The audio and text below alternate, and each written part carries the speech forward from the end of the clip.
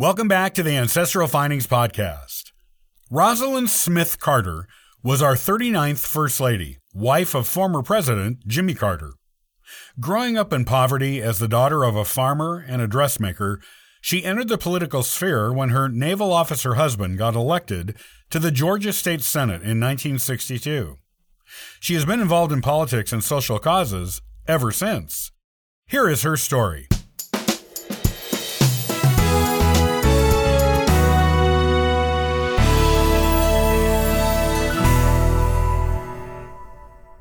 Our 39th First Lady, Rosalind Carter, was born Eleanor Rosalind Smith on August 18, 1927, in Plains, Georgia. She was the eldest child of 4 children born to Wilburn Smith and Alethea Allie Murray. Her father was an auto mechanic and farmer, and her mother was a dressmaker. Her younger siblings included 2 brothers and a sister. Rosalind went by her middle name from a young age, and that middle name was bestowed on her in honor of her maternal grandmother, Rosa. Her family was impoverished when Rosalind was young, though she always said she and her brothers and sister were not aware of it, because no one else they knew had any money either. That meant, as far as she and her siblings were concerned, her family was well off, or at least no worse off than anyone else in their community or family. Her town's community life centered around church and school, where most everyone gathered on a regular basis, so everyone in the town knew each other. She grew up playing with boys, as there were no girls her age on her street, and thus was a bit of a tomboy. Her childhood hobbies included drawing buildings and looking at pictures of airplanes, and she thought she might like to be an architect someday. However, life had other plans for her, as it often does with people, and her childhood, in her own words, came to an end when she was 13 and her father died of leukemia. Being the oldest child in the family, Rosalind had to take responsibility for helping her mother to raise the younger children after her father was gone, and also had to assist her in the dressmaking business to bring more money into the household. Rosalind always said her mother encouraged her to be independent and to do what she had to do to make her dreams come true, as well as to get by. Because her father always dreamed of seeing Rosalind go to college, Rosalind worked hard at high school.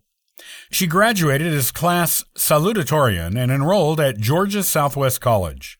However, she had to drop out later because the funds for her to continue her studies were not there, and she was still expected to help care for and financially support her mother and siblings. Rosalind began dating Jimmy Carter in 1945, when he was a student at the U.S. Naval Academy in Annapolis, and she got a crush on him after seeing a picture of him in uniform. Their families already knew each other, which is how she had access to the picture. Rosalind allowed Jimmy to kiss her on their first date, which was the first time she had ever allowed this to any other date. By February of the next year, Jimmy had proposed, and Rosalind had accepted. They kept the upcoming marriage a secret because Rosalind didn't want to tell her mother she had chosen to get married rather than continue her studies.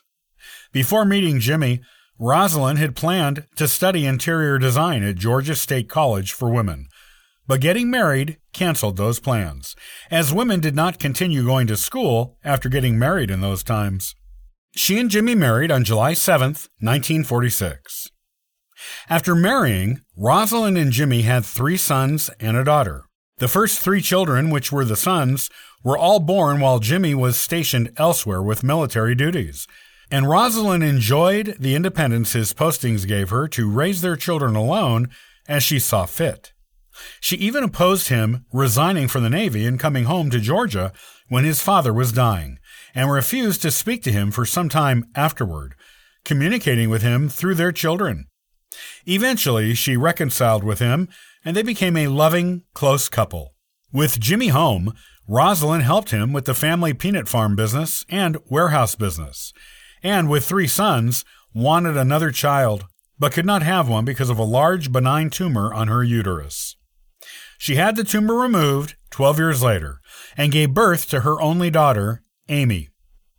Jimmy began a political career in 1962 with an election to the Georgia State Senate, and politics was a part of Rosalind's life from that point onward. When he eventually became president, she declared she had no intention of being a traditional First Lady. She was active in Jimmy's social, personal, and political life, sitting on his cabinet meetings so she could remain fully informed on current political events. She wrote notes at these meetings but did not speak, as she was there just to become informed. It was her desire to be able to speak intelligently and accurately on political matters when she traveled the country and the world and was questioned by the press on these things. She joined former First Ladies Lady Bird Johnson and Betty Ford in publicly supporting the Equal Rights Amendment.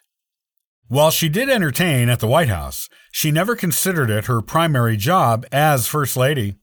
While outsiders saw her as demanding, she saw herself as being a full participant in her husband's administration and was pleased that the public viewed her as a demanding First Lady.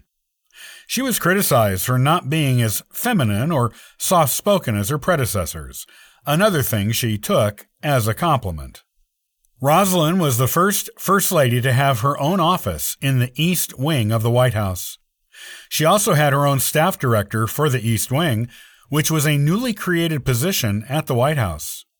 Despite public criticism of her performance as First Lady, including how she paid little to no attention to fashion, she maintained high public approval ratings even when Jimmy's were failing. At one point during Jimmy's presidency, she was tied with Mother Teresa as the most admired woman in the world. It was also said of her that she was the most politically active First Lady since Eleanor Roosevelt. Rosalind continued to be active in politics and social causes after leaving the White House and continues to be active today, helping her husband Jimmy with his much-publicized volunteer work for Habitat for Humanity. Upon the death of former First Lady Barbara Bush in April of 2018, Rosalind Carter became the oldest living former First Lady.